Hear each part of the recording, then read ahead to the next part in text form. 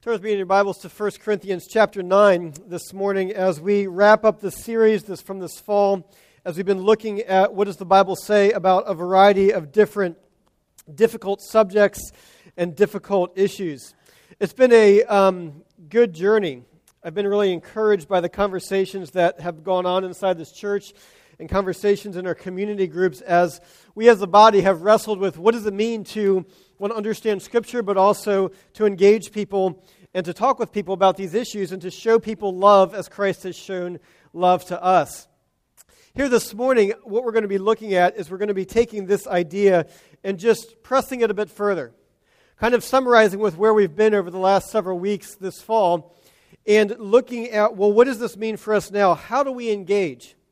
And this fall, this has probably been one of the most frequent areas of conversation, probably the most frequent area of tension within our community groups, has been the idea of how do we engage people on these issues? We know we're supposed to engage people on these issues, but to what extent are we supposed to do that? Like, what extent, we're supposed to talk with people, but how far does that go, and what does this type of relationship look like? And we are going to be sitting in the middle of that tension here this morning. Several weeks ago, when I preached on the issue of what does the Bible say about homosexuality, I committed, at the end, I gave 5 commitments that we have as a church to those who are struggling with same-sex attraction. Actually, there are 5 commitments that we as a church have to anybody who is struggling, but it was focused on that issue. And the 5 commitments that I gave were, 1, that we offer welcome as a church. That regardless of who you are, regardless of the lifestyle that you live, you will be welcomed here and welcome into our church community. Secondly, we have a commitment of friendship.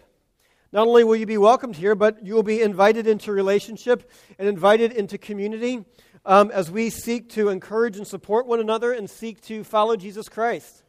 The third thing is that there was welcome friendship. Thirdly was truth.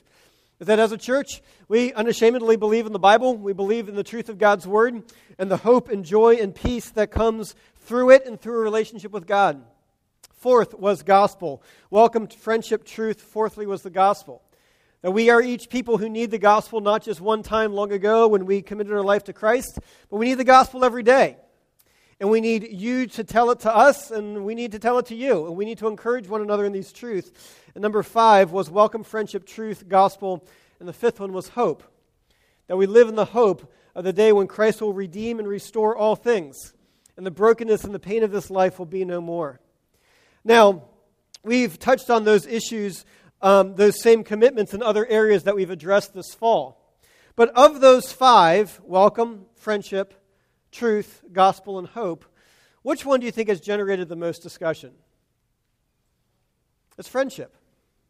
It's friendship. And the idea of saying, yes, we need to welcome people who are different than us into our midst. Yes, they need the truth. Yes, we both need the gospel. Yes, we stand in the hope of Jesus. But, friendship, I don't know about this one. I mean, doesn't Scripture say those of you, you shouldn't be friends with the world? Doesn't Scripture say that? Well, what does this mean? What does this mean to actually have someone over to my house for dinner? Well, this is the one that we are going to focus on here today. And as I mentioned, if this issue makes you uncomfortable, you'll probably be uncomfortable for the rest of our time together this morning. Just as a disclaimer, we are looking at here 1 Corinthians chapter 9, where the Apostle Paul is addressing his philosophy of ministry, that is, how he seeks to live as a follower of Christ and how he seeks to engage people on difficult issues, on controversial issues, on immoral issues, how he seeks to bring the love of Christ to them. In 1 Corinthians chapter 9, we're looking at verses 19 to 23, Paul writes, "For though I am free from all, I have made myself a servant to all, that I might win more of them. To the Jews, I became as a Jew in order to win the Jews. To those under the law, I became as one under the law, though not being myself under the law, that I might win those under the law. To those outside the law, I became as one outside the law, not being outside the law of God, but under the law of Christ, that I might win those outside the law.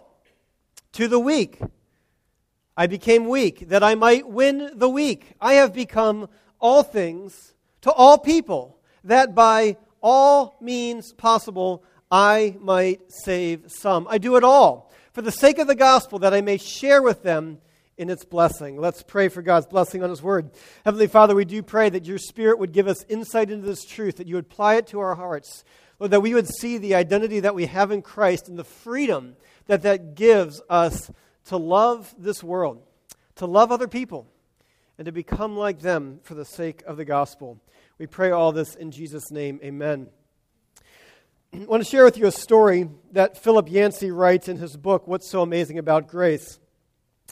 And this book is probably the first book that I read that not only explained to me the doctrines of grace, but actually demonstrated what grace looks like when it's lived out in somebody's life. How do you actually live in grace and let the grace of God flow through you? And in this chapter, he is addressing his friendship with a person by the name of Mel White. Mel White was a very prominent national evangelical church leader who came out as homosexual and started actively living a homosexual lifestyle. And Philip Yancey is describing what it looked like for him to be in the challenges and the tensions that he went through in being a friend to Mel White and to continue to be a friend to him. And this is what Yancey writes. He says, Mel's odyssey confused and disturbed me. My wife and I stayed up many long nights with Mel discussing his future. Together, we went over all the relevant biblical passages and what they might mean. Mel kept asking why Christians highlighted any reference to same-sex unions while disregarding other behavior mentioned in the same passages. At Mel's request, I attended the first gay march on Washington, D.C. in 1987. I went not as a marcher or even as a journalist, which is Philip Yancey's career. I went not as a marcher or as a journalist, but as Mel's friend. He wanted me nearby as he sorted through some of the decisions bearing down on him. About 300,000 gay rights marchers had gathered, and a minority clearly intended to shock the public wearing outfits that no evening newscast could televise. The October day was chilly. Gray clouds spit raindrops on the columns parading through the Capitol. As I stood on the sidelines directly in front of the White House, I watched an angry confrontation. Mounted policemen had formed a protective circle around a small group of counter-demonstrators who, thanks to their orange posters featuring vivid illustrations of hellfire, had managed to attract most of the press photographers. Despite being outnumbered 15,000 to 1, these Christian protesters were yelling inflammatory slogans at their gay marchers. Blank, go home, their leaders screamed into a microphone, and then the others took up the chants. When that got wearisome, they switched to shame on you for what you do chants. And between the chants, the leader delivered brimstone sermonettes about God reserving the hottest fires in hell for sodomites and for other perverts. AIDS, AIDS, it's coming your way was the last taunt in the protesters' repertoire, and the one shouted with the most fervor and ardor. We had just seen a sad procession of several hundred persons with AIDS, many in wheelchairs, with the gaunt bodies of concentration camp survivors. Listening to that chant, I could not fathom how anyone could wish that fate on another human being. He continues. The abrupt ironies in that scene of confrontation struck me. On the one side were Christians defending pure doctrine, and on the other side were the sinners, many of whom openly admit to homosexual practice, yet the more orthodox group spewed out hate, and the other group sang of the love of Jesus. Paul, here in this passage, begins to address his approach for dealing with people who live radically different lifestyles than him, even immoral lifestyles than he does.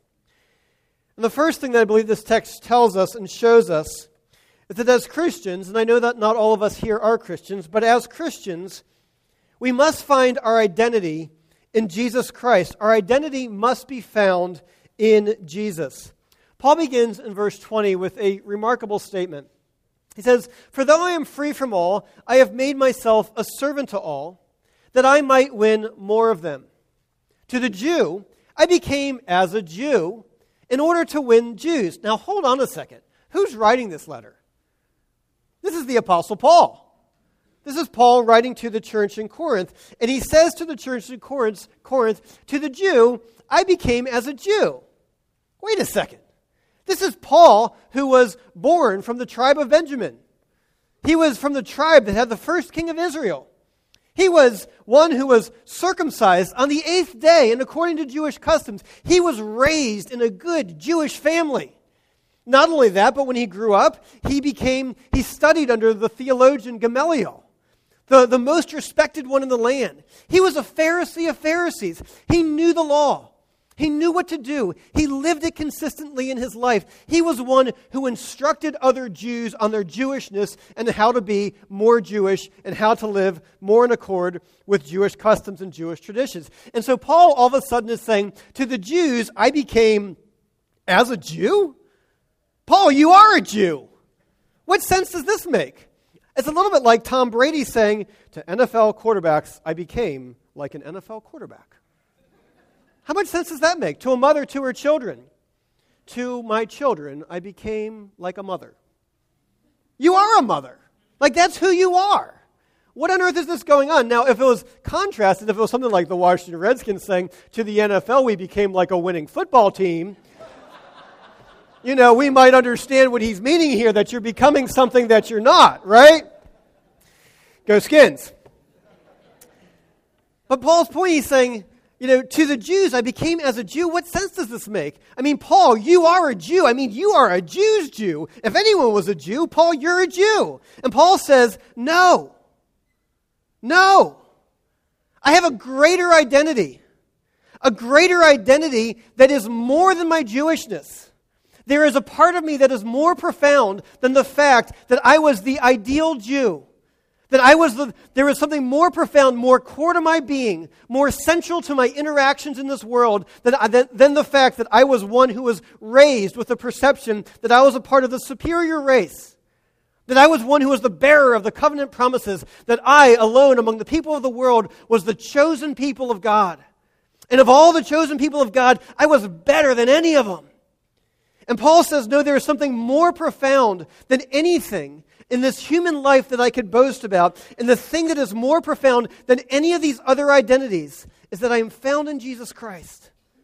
That my identity is in Jesus Christ, and anything in this life that would identify me, that I could boast about, anything in my life that people would attribute to me has been superseded by the truth and the reality that my identity is found in Jesus Christ and in Him alone.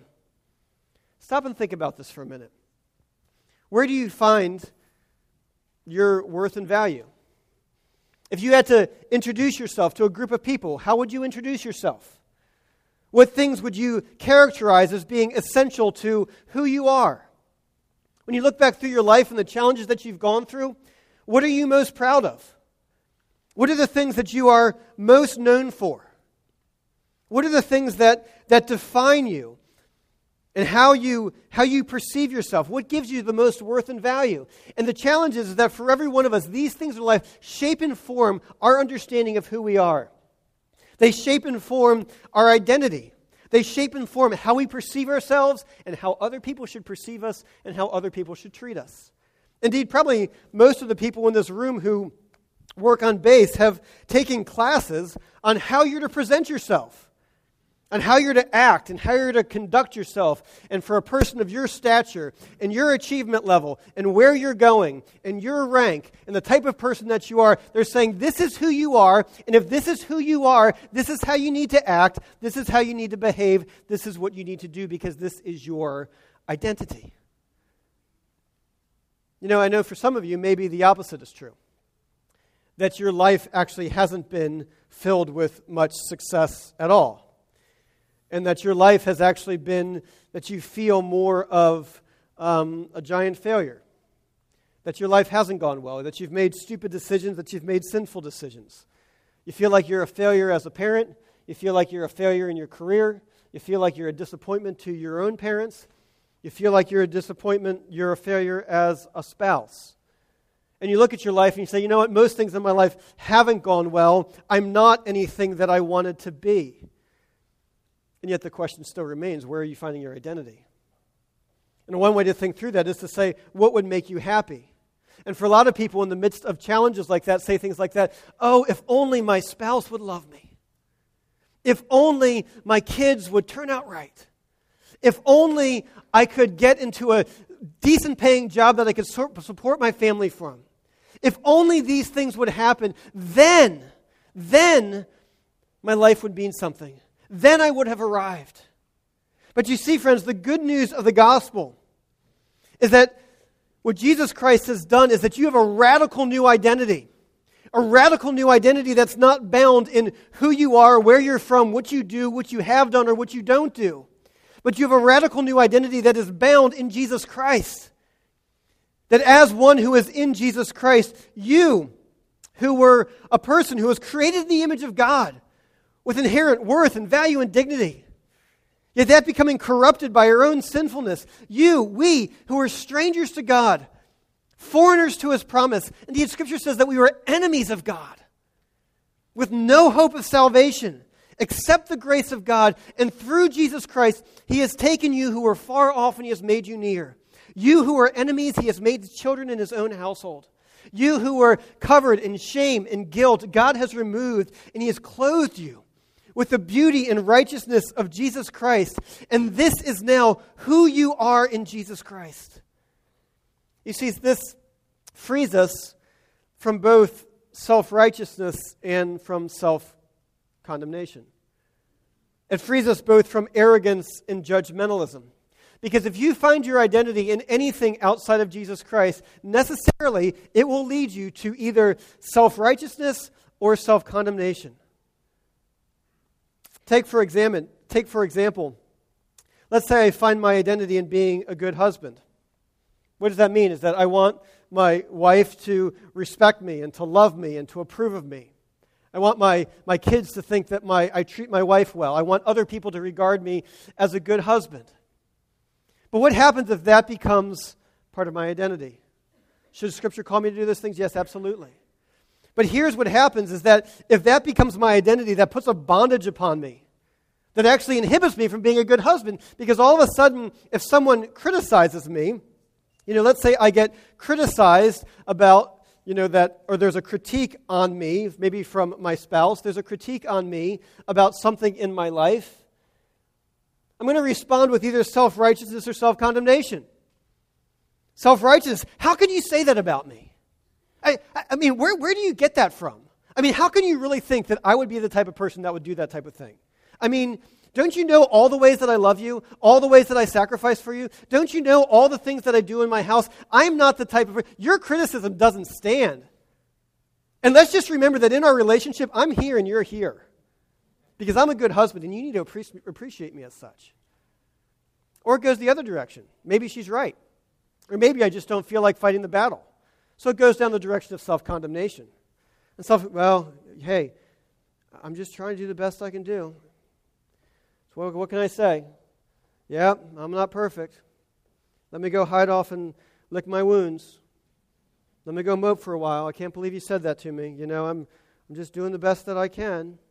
Woe is me. How could you say that to me? I'm such a victim.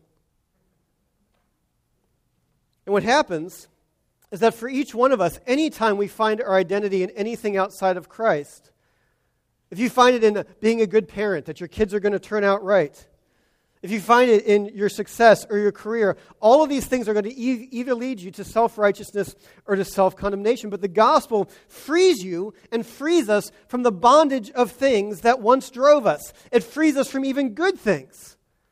It actually frees me to be a good husband.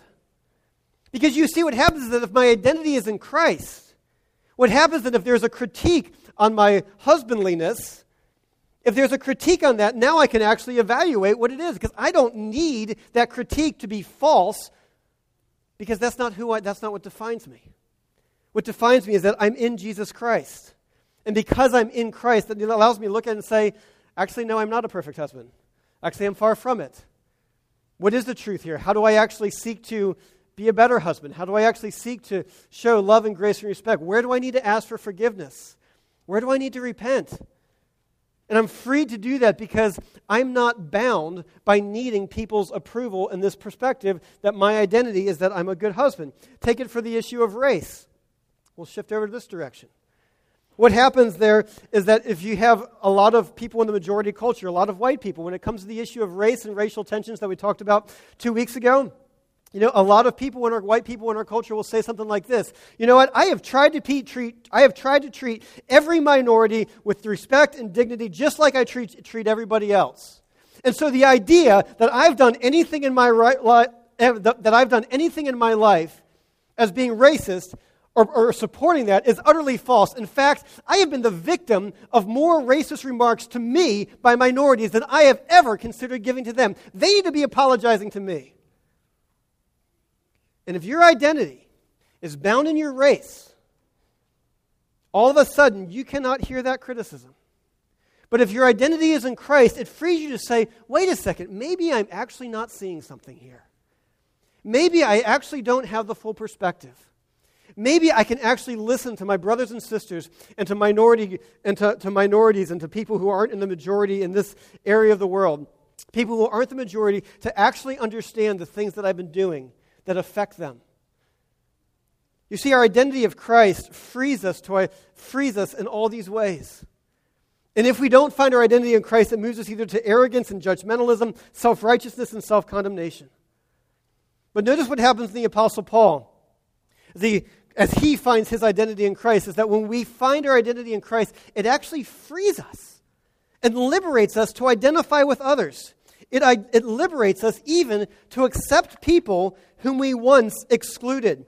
Notice what happens next in this passage, is that our identity in Christ frees us to identify with others. Paul writes, verse 19, he said, to the Jews I became as a Jew in order to win the Jews. To those under the law I became as one under the law that I might win those under the law. Verse 21.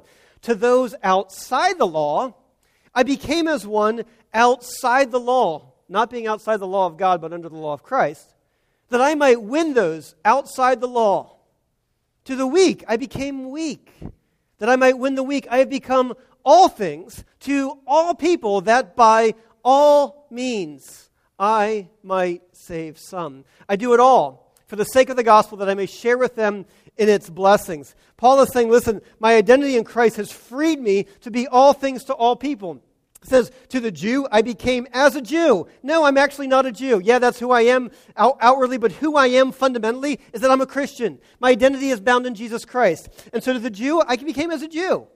To those under the law, that is, to the religiously upright, to the straight and narrow, I became as one who was straight and narrow.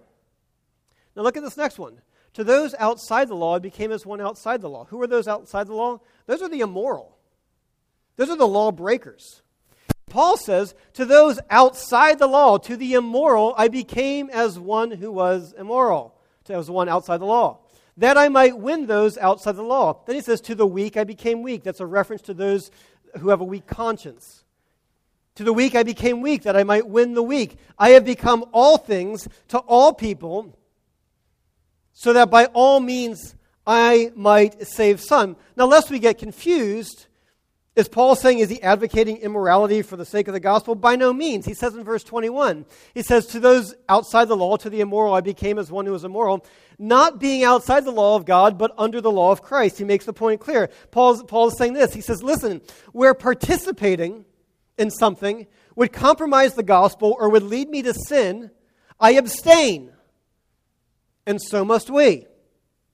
But where abstaining improperly distances me from somebody else, I participate. And dare I say, so should we. You see, Paul was willing to go to extreme lengths to meet people. Now, Paul never was willing to compromise the gospel or the truth of God's word. But to everything else, he would flex greatly. I mean, consider Timothy. He's like the bravest man in Scripture. He's half Jew. His father was a Greek. Paul wanted to take him on his missionary journeys, but he knew that he was going to be meeting Jews. And Timothy was raised in a Greek home, and he wasn't circumcised. So he says, Timothy, I want to take you, but brother, you got to get circumcised. He's a grown man. Timothy says, okay, let's do it. He became all things to all people. Why? Because from perspective, he's saying, listen, a week of my pain is worth saving someone from an eternity of their pain. Now, here's oftentimes where an objection comes up, and the challenge in the midst of this discussion in a community such as ours at Cornerstone is that you say, okay, well, it's one thing for Timothy to do that. I mean, he's an adult, right? And it's another thing for the Apostle Paul to become all things to all people. But what does that look like for me? I mean, I've got a family. I've got kids. I mean, what does this mean to become friends with somebody and actually invite them to our house for dinner? I mean, I've got kids in my house, and what are they going to think if we invite somebody who's living in an immoral lifestyle into our home? How do we deal with that? What do we do with that? How do we apply these principles? I'll just give two brief points on this. Number one is there is a huge difference between intentionally loving somebody and passively accommodating. There's a huge difference between saying that the love of Christ compels us to move towards other people, between that and saying, well, we're just going to do what everyone else is doing because we don't really want to be known as Christians. We just want to be just like everybody else. There's a huge difference between intentionally loving and passively accommodating. Second thing is this, is that light shines in the darkness. Light shines in darkness. Truth and grace shine in darkness. Truth, grace, and love is beautiful. And it is seen as more beautiful when it is contrasted with things that are not. And as families, our lives should be a contrast. Our marriages, our homes, our lives as Christians should be a contrast to those who are intentionally living contrary to God's Word. And let me also say that as parents, one of the number one thing that our children need to see, and what they need to see in you, is that they need to see that your identity is built on Jesus Christ. That your identity is not built on your religiosity. It's not built on how good of a Christian you are. It's not built on the success of your kids leaving your home. But that your identity is built on Jesus Christ and on Him alone, and that the faith that you profess to believe is credible, and they can see it. And they see it in contrast to other people who they know and in whom their relationship with. Well, let me give a couple examples of this. How do we identify with others? How do we do what Paul did and become all things to all people, that by all means I might save some? We could apply this in the area of immigration or race, such as the huge need for the need to grow an understanding of the majority race, to understand how offensive the majority culture often is to minority cultures without knowing it. But we're going to focus instead of on that, which is really fascinating and helpful. Instead, we're going to focus on, I think, the area of biggest challenge in terms of what Paul says. And the area of biggest challenge is identifying with those who are in immorality. When Paul says, to those outside the law, I became as one outside the law, not being outside the law of God, but under the law of Christ, that I might win those outside the law. To the immoral I became like the immoral. That is the area that's our biggest challenge. Now, I'm going to give you several examples. Philip Yancey, responding to letters for what he wrote in this book, wrote this in terms of how could he still be friends with a guy like Mel White. He says, on an issue like this, I try to start with what I'm absolutely sure of and work outwards. I am sure of what my own attitude should be towards gays and lesbians. I should show love and grace.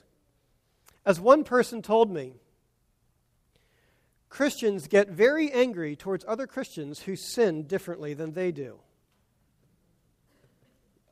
Christians get very angry towards other Christians who sin differently than they do. After all, Jesus had much to say about greed, hypocrisy, pride, and lust, sins that I struggle with, but he didn't mention homosexuality. Yes, Jesus affirmed the heteronormativity of marriage. But what he spoke the most about were greed, hypocrisy, pride, and lust. And Yancey continues, he says, after I wrote about my friendship with Mel White, I received a number of letters condemning me for continuing the friendship. How can you possibly remain friends with such a sinner? The letter writers demanded. I thought long and hard about that question, and I've come up with several answers which I believe to be biblical. The most succinct answer, though, is another question, which is this: how can Mel White possibly remain friends with a sinner like me? The only hope for any of us, regardless of our particular sins, lies in a ruthless trust in a God who inexplicably loves sinners, including those who sin differently than we do. Let me give another example. Same area.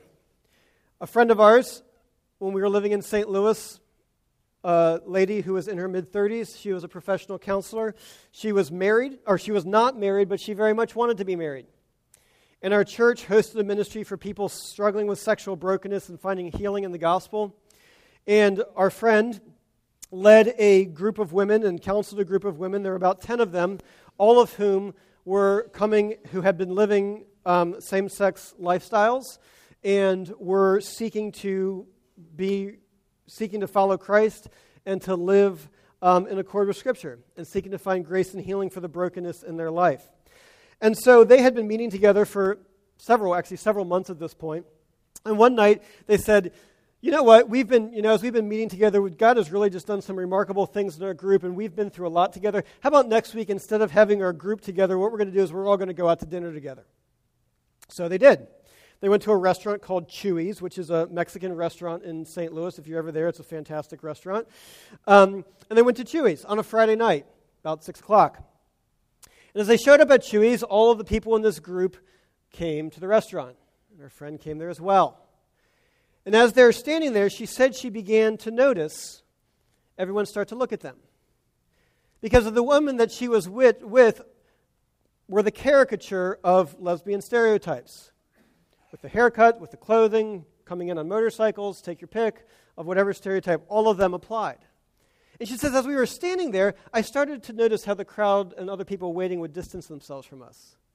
And I started to notice how parents would take their kids the long way to the bathroom so they wouldn't have to walk past us as we were there. And so then as the time progressed, we finally sat down at our table, and I was sitting there and we were having a great conversation. I began to look around the room and began to realize that I was being identified as a woman who was attracted to other women. And she said, then I looked across the restaurant and I saw an old boyfriend of mine. And he looked across at the restaurant at me, and his eyeballs were bugging out of his head. And he's sitting there thinking, is it possible that the girl that I used to date, is she really now did I do that? Is this what happens? Is she really with is she one of them? Did that happen? What's going on here? Who is this? I thought I knew her. I thought she loved Jesus. And she said as she started to realize this, that there was inside of her this crisis of identity. That she realized that she was being one who was being identified with people who struggle with same-sex attraction. And she said, there was part of me that she said, every ounce and fiber of my being wanted to shout out, you need to understand, I'm not one of them. I'm not like them. I don't have the issues that these people have. Actually, what I'm doing, I'm a counselor. And so what I'm doing is I'm trying to help these people actually become more like me, is what I'm doing here. And she said as soon as she had that thought, the Holy Spirit struck her. And the Holy Spirit struck her and said, no, your identity is not in your sexual orientation. Your identity is found in Jesus Christ. Your identity is not that you're a heterosexual single woman. Your identity is that Jesus Christ has purchased you with his blood and has made you a member of his own household. That your identity is not found in your appearances. Your identity is not found in what other people think. Your identity is not found in what potential suitors may or may not think of you. Your identity is found in Jesus Christ and in him alone.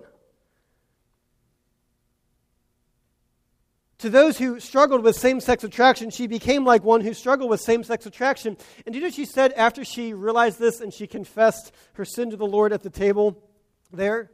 She said, you know what happened? She said, we had a great night. And she said, I had so much fun going out with those girls. I had so much fun with my friends. Not my counselees. I was having so much fun with my friends. Third example. There was a lady who had come to Cornerstone who had a lot of challenges in her life. A lot of things were messed up in a lot of areas and a lot of brokenness in a lot of different realms. And there were several families in this church who entered in with her, who sought to love her, who entered in really deep and really messy ways with her for quite a long time. And there was Cornerstone and some other agencies and what have you who were involved. And after a while, she eventually went to another church. And I was meeting with her as she was discussing this with me, and she said, you know what? She said, every Christian I've interacted with has always made me feel like a project. She said, every church that I've gone to has always made me feel like a project. And she goes, except for, and she names a lady in our church. And she goes, she never made me feel like a project. She always made me feel like her friend. And does that not sound strangely similar to one who became man, yet never sinned? To one who was not afraid of being identified as a glutton or called a drunkard, even though he wasn't. Who was one who was not afraid to be crucified as a sinner so that he could identify with sinners like me. And so that I might be set free from the bondage of finding my identity in anything else, and that I might find my identity in Jesus Christ and in Him alone. As a church, one of our core values is that we are an incarnate community. That just as God became incarnate, became man in the person of Jesus Christ, that He manifested Himself, becoming like us, humbling Himself, taking the form of a servant, and being found in human likeness. He humbled Himself to the point of death, even death on the cross. And we say that as a community, that we are an incarnate community. That our identity is found in Christ and found in Him alone. And what that means is that we are striving as a community, as individual Christians and as a church, to manifest Christ in this time and in this place and in this community. That as a church, our mission is not to propagate some form of worship or some form of some branch of the church. Our mission is to be like Jesus and to manifest the grace and love of God as He has done so for us. And to show the love of Christ that He has loved us with. How do we reach people? How do we engage people on these difficult issues? Ultimately, that's a question that each one of us needs to answer. But let me suggest that, like the Apostle Paul, who was like Jesus, that like the Apostle Paul, for us, it needs to begin with a by all means possible attitude from a group of Christians who are finding their identity not in the things of this world, but are finding their identity in Jesus Christ and in Him alone. Do you see how the gospel frees us to love our community? Because if you build your identity mainly on your class, I wasn't a person of much income when didn't grow up in a wealthy family, but now I've really become somebody. If you find your identity in your class, your race, your culture, your gender, your sexual orientation, your moral standards, if you find your identity in your spiritual disciplines, you will necessarily disdain anyone who lacks what you consider to be the cornerstone of your significance. You will become angry at others who sin differently than you do. But when your identity is in Jesus Christ, there is a freedom, and it frees you to love genuinely, to respect, and even to enjoy people who sin differently than you. People who are totally different than you, of all kinds of different people groups. And yes, even to go a step further and to boldly identify with them. You see, brothers and sisters, our identity in Christ frees us to identify with others so that by all means possible, we might win some for Christ. Let's pray together. Heavenly Father, we come before you. And God, I am so thankful that when you looked down from heaven at us, you just weren't disgusted. You didn't say, ooh, yuck, what is that? And you totally could have. Nor did you just wipe us out in your judgment, which you could have done that too, rightfully. Nor did you just say, hey, when you get your act straight, then I'll talk to you. But no, you, the light of the world, came into the darkness. You who were perfectly sinless became identified with sinners. You who were completely other became completely like us to set us free from bondage, to set us free from the false things in this world that we seek to find our identity in, to set us free because our identity is found in you. Father, I pray for my brothers and sisters and my friends here today who are trying to find their identity in something else, who are trying to find their source of worth or significance, trying to find their soul satisfaction in something else. Lord, for some people here, it's in another relationship. Oh, if only this person would like me and love me. Father, for some of us here, it's like, if only I could get married to the right person. Lord, for others of us, it's only if only, if my children would turn out right. For others of us, it's only if I could just have a good career, if my parents would just approve me. Lord, so many things that we run to, that we think will satisfy us, and Lord, they just leave us more empty. For you alone satisfy. You alone are our hope. You alone are the one source of joy, and in you alone should we identify. Lord, draw us to yourself, that though, yes, it is true that we are now in you through Jesus Christ, Lord, may our identity be lived as one who is found in you, in Jesus Christ, who is our Lord and Savior. It's in your name we pray. Amen.